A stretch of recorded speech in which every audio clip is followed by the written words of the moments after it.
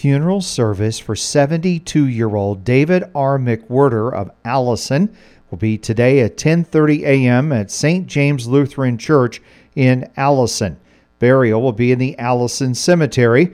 The Council Woodley Funeral Home in Allison is caring for the family.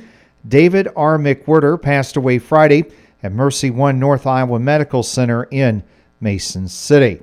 Celebration of life for 68-year-old Kent Pickering of Eldora will be February 25th, 2023 at 1 p.m. at Dorothy Senior Center in Eldora. Abel's funeral and cremation service Krebs Chapel in Eldora, assisting the family.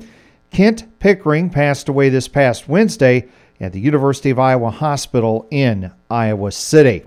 Memorial service for 81-year-old Michael Alderdice of Coulter will be held at a later date. The Council Woodley Funeral Home in Hampton is caring for the family.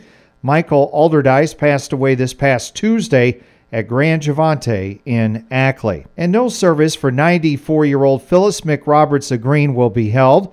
The Council Woodley Funeral Home in Green is caring for the family. Phyllis McRoberts passed away Sunday at Cedar Valley Hospice in Waterloo.